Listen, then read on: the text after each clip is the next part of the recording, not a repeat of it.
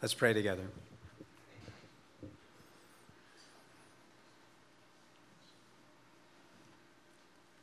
Father, we stand and sit reverently under your word. We give you thanks that you've given it to us.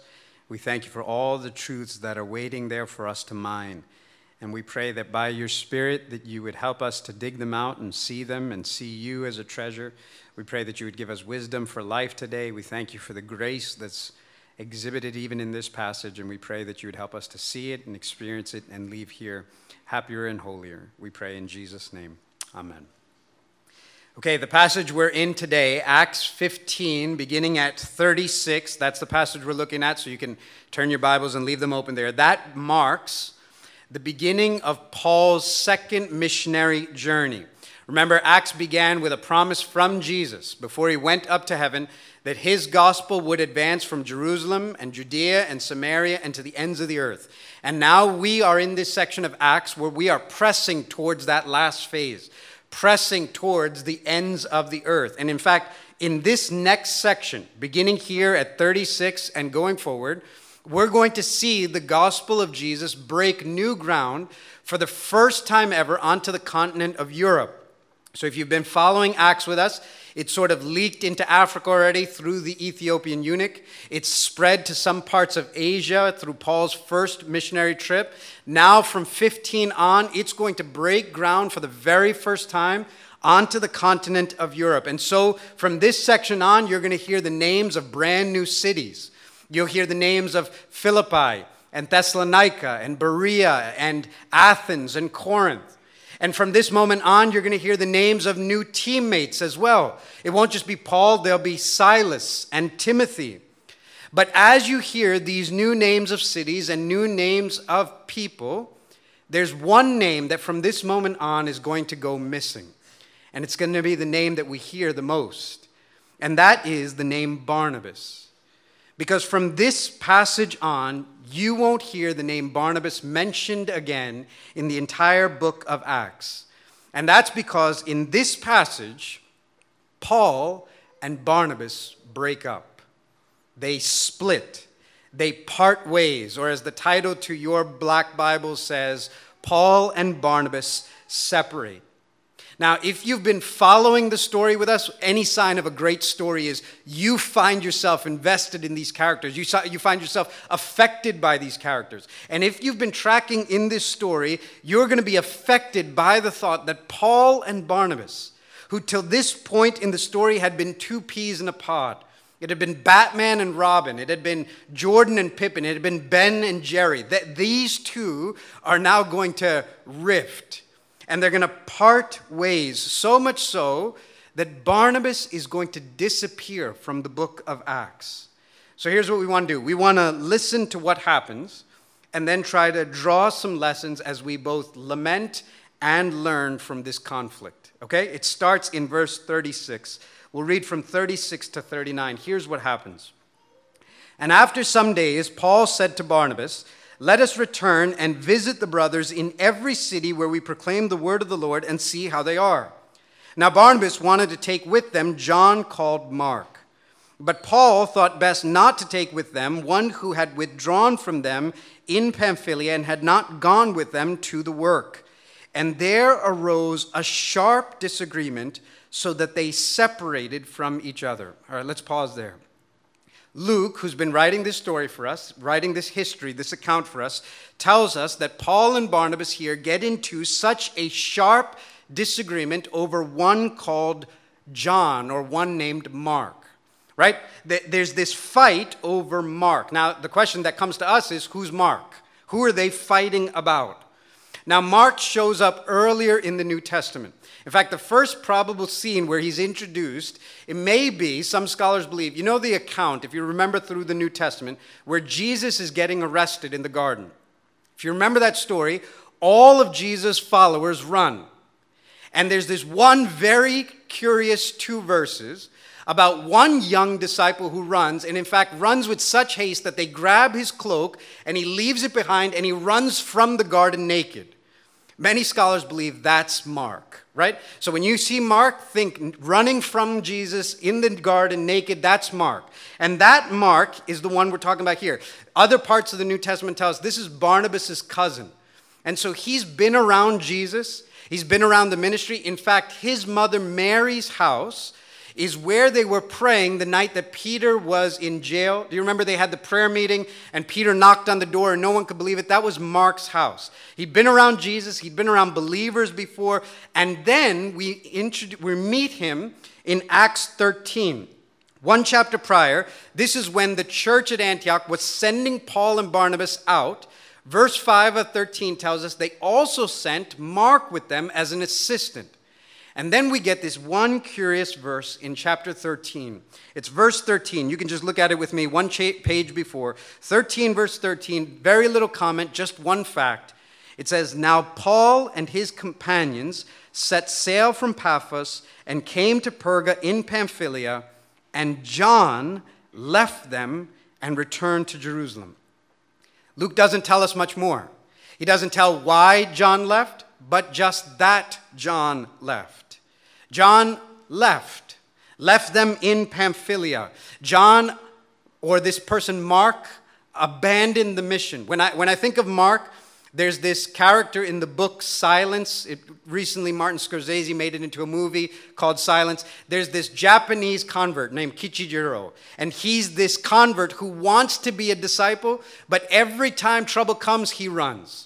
And so every time he's trying, but he's a coward and he's sniveling and he's always bailing and he's fleeing and he's running away. That's Mark. Picture the guy running from Jesus in the garden, running away on this mission trip. That's who this Mark is. And now, when we get to 1536, about a year, maybe 2, maybe 3 has passed. Paul and Barnabas have wrapped up that missionary journey. They're home in Antioch. They've just finished the Gentile controversy about circumcision that you heard last week. And now they're preaching and teaching back at their sending church. And while they're there, Paul turns to Barnabas. And he has what I imagine a conversation that sounds like this. Paul says, "Barnabas, aren't you dying to find out how our brothers in Pisidia are doing? And not just Pisidia, but Iconium and Lystra and Derbe, where we planted those baby churches. I mean, it's been a whole year or 2 since we've seen them. They're just baby Christians, baby churches. Aren't you dying to find out how they're doing? We have to go back and see how they are." And Barnabas responds by saying, "Brother, that is a great idea. Let me just pack my bags. We'll load up the minivan. I'll grab Mark and we'll be on our way." And I imagine Paul says, he chuckles and he goes, "Yeah, good one, Mark. Just grab your stuff, let's go get the minivan, and let's go." And that's where I imagine the conversation turns. And Barnabas perhaps pauses and says, "Wait, why are you laughing? What do you mean? You don't want Mark to come with us?" And then Paul says something like, "Wait, I hope you're kidding. I can't tell if you're kidding or not. There is no way Mark is coming with us." Barnabas, do you remember? I don't need to tell you. I know he's your cousin and all, but you remember that boy left us last time in Pamphylia. We are not taking this boy with us. There is no chance that we're having him desert us again, go AWOL again. There's no chance I'm doing that. And you can imagine Barnabas saying back, "No chance? Paul, that's exactly what the boy needs, just another chance. Just like you needed another chance and I need another chance, and God's people always need second chances. That's exactly what he needs." And Paul would say something back like, "Listen, Barnabas, this isn't about you or me or Mark. This is about the mission, the ministry. We're going to frontier evangelism. We're telling people about Jesus. They stone us. They run us out of town. That's not for a young, unproven disciple like Mark." And you can imagine Barnabas coming back and saying, "Paul, I do not care what you say. I am not going without Mark." To which Paul says, "Well, I'm not going with Mark." And you can hear this going back and forth until 39 says, "And there arose a sharp disagreement so that they separated from each other." The phrase there for sharp disagreement is this phrase for anger, irritation, exasperation in a disagreement. Such a sharp, deep disagreement that these two pastors, these two church planters, these two veterans in ministry, these two mature believers, these two brothers, these two friends who have a relationship that has gone back 15 years, part. and we never hear of them joining back again. Part in such a way that you won't hear Barnabas mentioned in the story one more time. I mean, you think of this, again, if you've been following the story, you're affected by this. This is Barnabas. Barnabas, who we met in Acts 4. Do you remember back in Acts 4 when people were selling their property and fake Ananias and fake Sapphira were jealous because Barnabas did that with a sincere heart? They were hypocrites. Barnabas, who came and laid all his property and the money from it at the apostles' feet, and they knew Barnabas was a son of encouragement. Or the Paul and Barnabas from Acts 9, when Saul got converted and no one wanted to touch Saul of Tarsus, the Christian killer, with a 10-foot pole, who went and vouched for him? But Barnabas. Barnabas brought him before the apostles and said, brothers, I know nobody wants to go near this guy. Jesus really did something to him.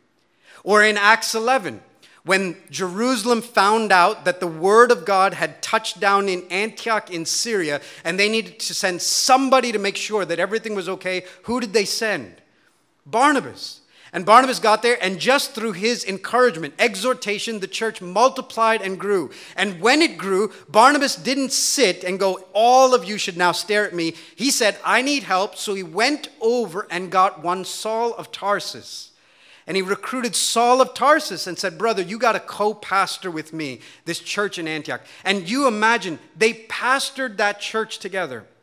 Don't gloss over that, because I can tell you, just in working for now 7, 8 years, 9 years, almost 10 years with Sibi and Binu, I can tell you, when you pastor together, there are hours of unseen things you know nothing of. You don't know the conversations, the shoulder to shoulder, the arm in arm, how many prayers, how many tears, how many strategies, how many sessions, how many plans together. Paul and Barnabas labored together for 15 years. 15 years of ministry. And from this moment on, they will part ways so that you won't hear the name of the Son of Encouragement ever again. In fact, this is what happens. 39, Barnabas took Mark with him and sailed away to Cyprus. But Paul chose Silas and departed, having been commended by the brothers to the grace of the Lord, and he went through Syria and Cilicia, strengthening the churches. So, what are we to learn from this conflict? And I want to suggest for you 4 quickly takeaways, lessons, implications from this that we can learn. 4 things for us to learn from this passage. Here's the first. The first is, even our spiritual heroes are just weak human beings. I think the first thing that we can learn from this passage is that even our spiritual heroes, even the giants, have feet of clay.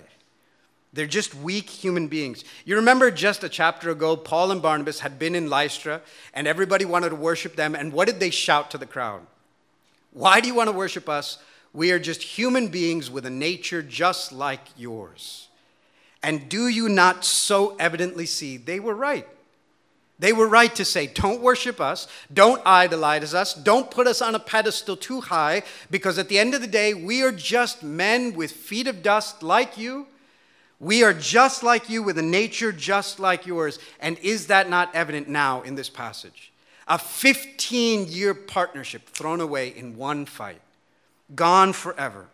I mean, you think of just the list of characters in this passage. You think of the characters listed here. Mark, do you picture him in your head? Running away from Jesus in that garden naked. Running away, deserting Paul and Barnabas on the mission. Unreliable, immature, no follow through, a lot of talk, but nothing to back it up. That's Mark.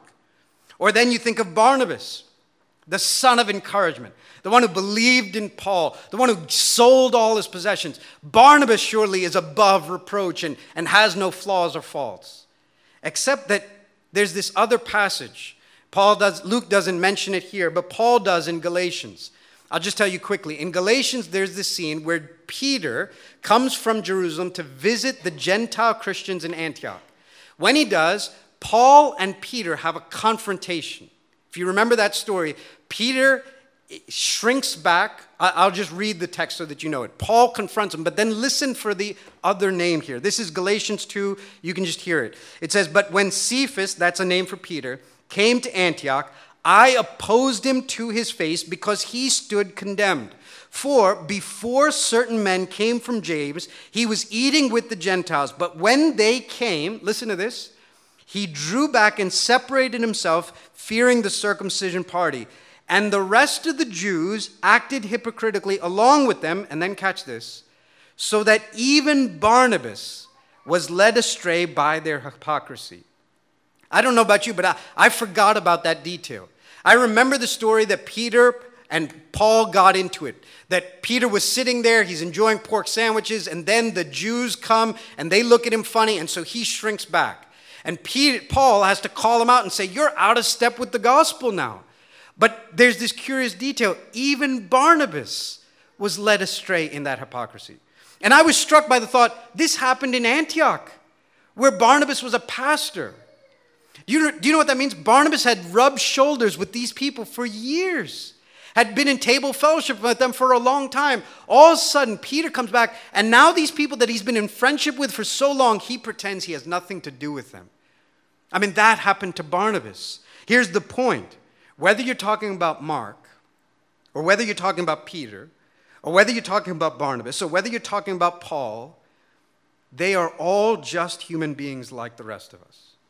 Normal people made of dust, just like the rest of us.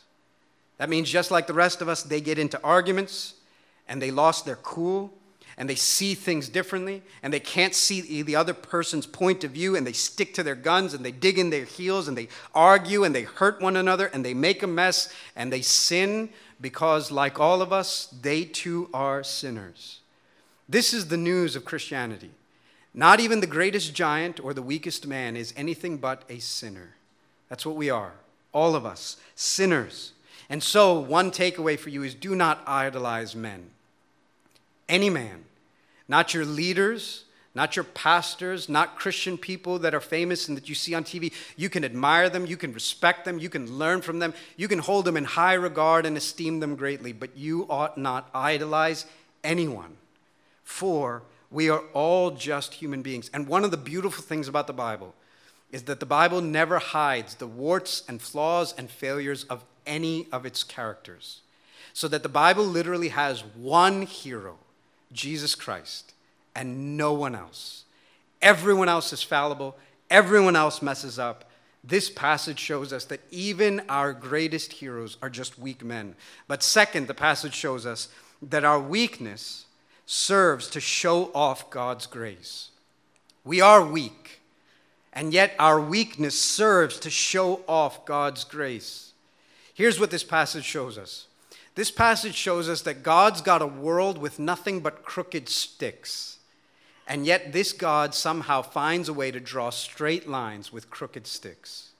The whole world is literally filled with nothing but bent up, crooked sticks. And yet God finds a way to draw straight lines with them. Yes, Paul and Barnabas and Mark and Peter are all weak.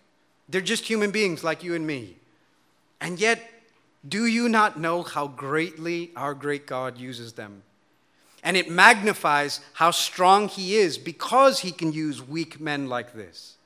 If you keep reading in the New Testament, we get this clue that Paul and Barnabas actually healed. In 1 Corinthians 9, Paul will reference ministry and he'll say, is it just Barnabas and me? And he'll reference them as a co-laborer. Things got healed between them. But more than just Barnabas, I want you to consider for a moment, do you know what happens with Mark? Runaway naked Mark, deserter Mark, coward Mark, no follow through Mark. Do you know what happens with him? He goes on this missionary trip with Barnabas. And sometime thereafter, he ends up connecting with Peter. So much so that when Peter's finishing his first letter, 1 Peter 5, he closes it by saying, and I send you greetings also from Mark, my dear son. Could you imagine when Peter and Mark got together? And Peter looks at this young disciple and says, you bailed on Jesus? I know a little something about that. And he takes this boy under his wing and he says, come, let's do ministry. And do you know that moreover than that, this same Mark is the one who writes the gospel penned by his name. In fact, it's the very first gospel account that Matthew and Luke look to when they're writing their own gospels.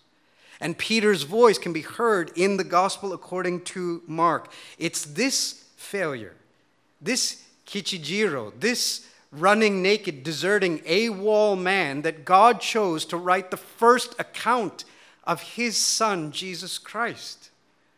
And more than that, not only does he therefore become useful to ministry, you know who he becomes useful to ministry for? When Paul, who wanted nothing to do with Mark, I ain't coming with you if you're bringing Mark. Get that boy away from me, Mark. Paul writes 2 Timothy. He's coming to the end of his life. This is the passage where he says, I've run the good race. I've fought the good fight. I'm ready to meet Jesus. In that, when he's closing out, do you know what he says? 2 Timothy 4, verse 11, he says, get Mark and bring him with you, for he is very useful to me for ministry. Isn't that crazy? Isn't that the God that we serve? A God who did not sideline and bench Mark forever, but redeemed this scared, weak, useless boy and made him useful to the point that when Paul was dying, he called out, make sure you grab Mark, because that brother is useful for me in ministry. Have you ever failed? Do you know anything about wimping out when God called you to do something? Do you know anything about making such a mess of your life that you feel totally disqualified? Like you should sit the sideline and wait on the bench until Jesus comes back. If you know anything like that, then the gospel of Jesus' free grace to sinners is he can redeem and reuse John Marks like me and John Marks like you. I have read a quote from Charles Spurgeon in this church probably 10 times. My plan is to read it once a year because I love this quote. It so deeply resonates with me. It is the only reason I can think of why I'm here speaking about Jesus in front of people. Charles Spurgeon said this, right? Listen to this quote. I have always felt in my own mind that it was one of the clearest proofs that I had God's forgiveness of my many sins when I was trusted to preach the gospel. I should think that if a prodigal came back to his father, the old gentleman would kiss him and receive him and rejoice greatly over him. But the next Saturday, the market day, the old gentleman would say, I cannot send young William to market. That would be putting temptation in his way. Here, John, you have always been with me. Go to market and buy and sell for me, for all that I have is thine. William, you stay at home with me.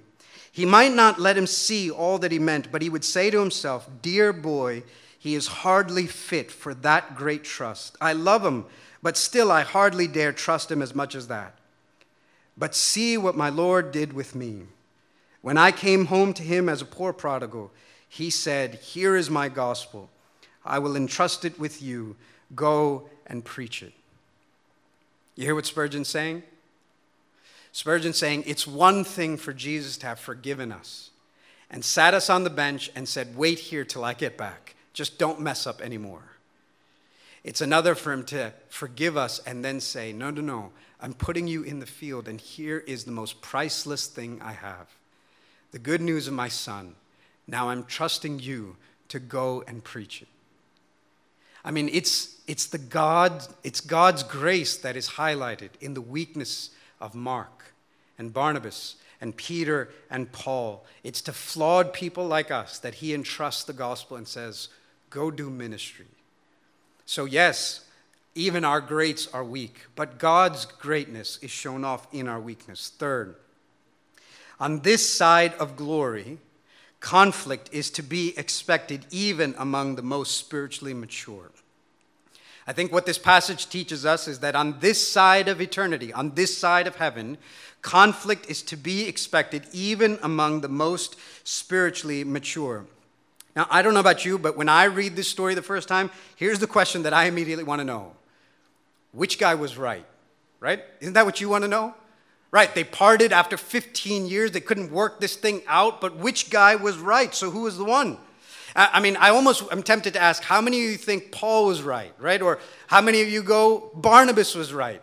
And if we took a straw poll, I wonder what we'd see, because on the one hand, can't you see what Paul is saying? I mean, can't you hear Paul saying to Barnabas, listen, Barnabas, I don't hate Mark. I'm not even saying that Mark's not a Christian, but here's what I'm saying. What Mark needs is discipleship. And so, pair him up with a mentor, but don't send him out as a missionary. He's not ready for that.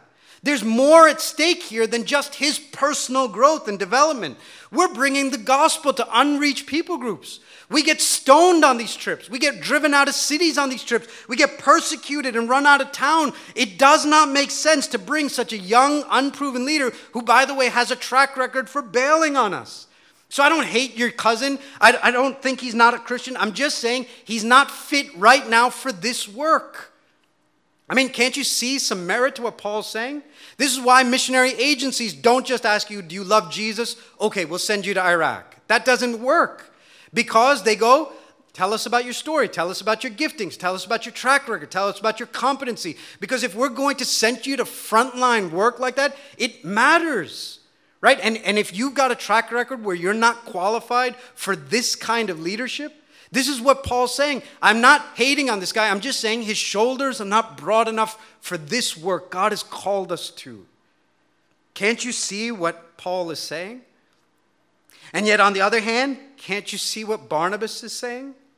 That Barnabas would say, Paul, I can't believe that you, of all people, can't see that Mark just needs another chance. You, of all people, should know that our God is a God of second chances and that your past need not disqualify you from future work.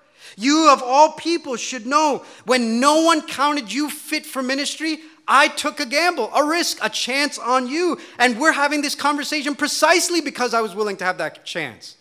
And listen, that's what this boy Mark needs. And can't you hear Barnabas saying, listen, Paul, I can see something in him. God's going to do something with this kid. God's not going to bench him forever. I can see that there's potential in him. All he needs is somebody to give him another chance. And I'm positive God's going to do great things with him. So can't you see what Barnabas is saying? So then which is it?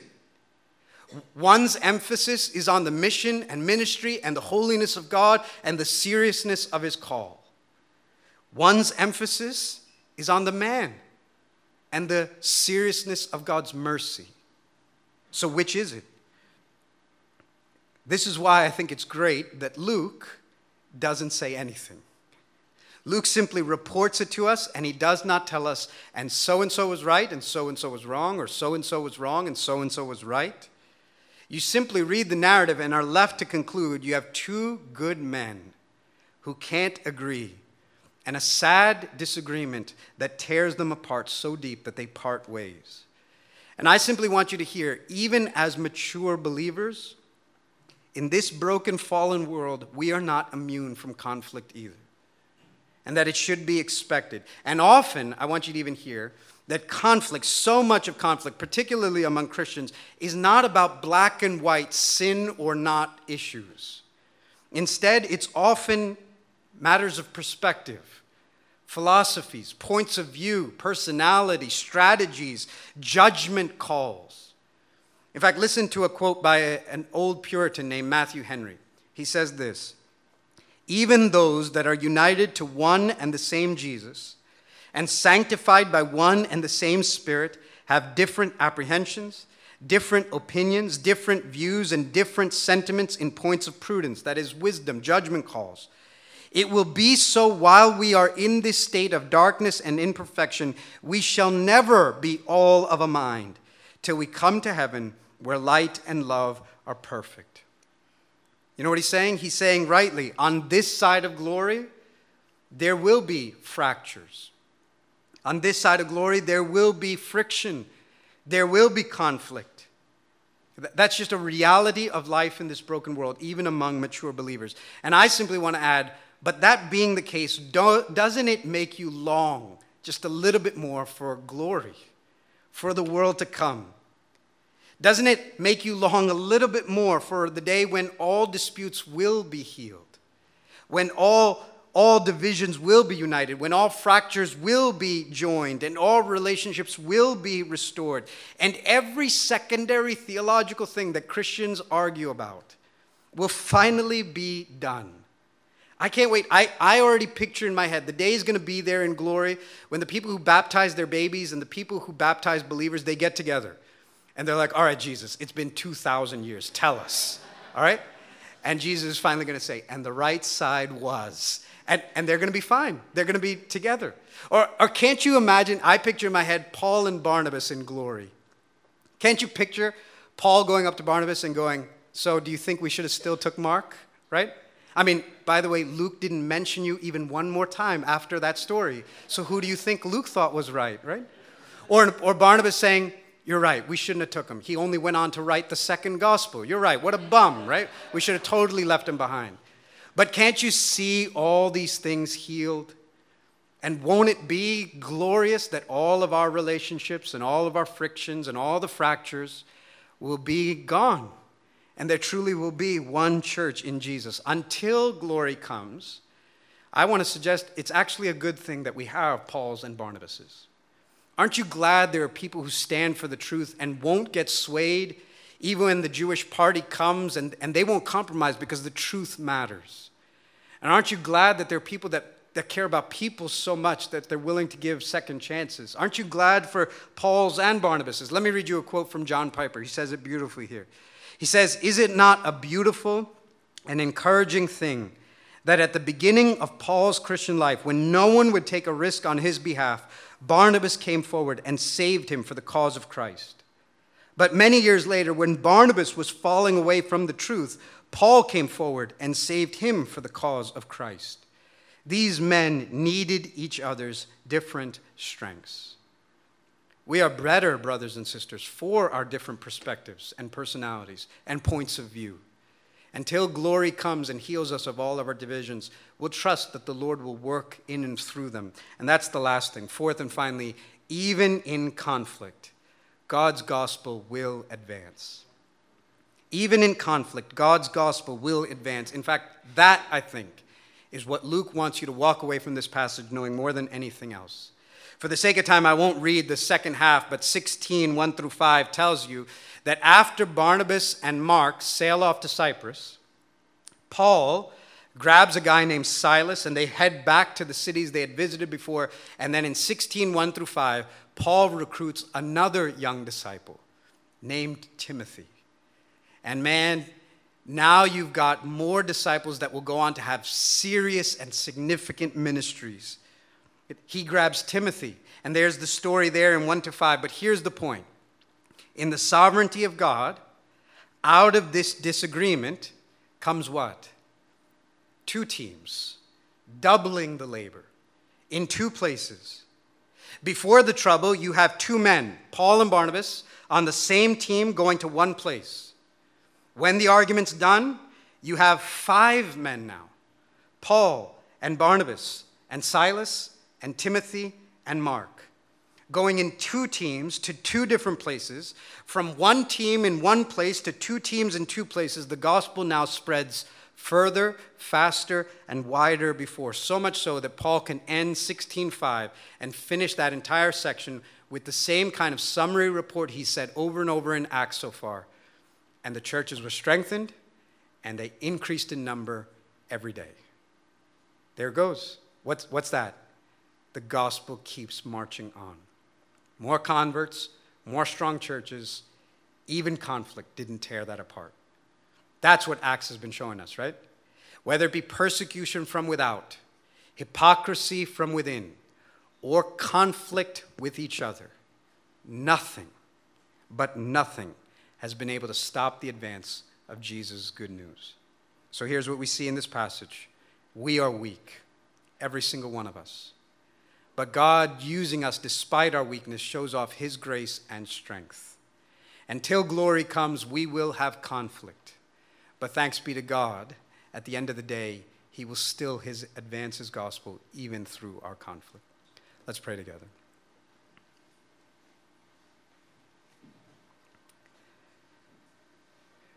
God in heaven, we give you thanks that you have told us honestly in your word the way we are, the way things are, the way you are.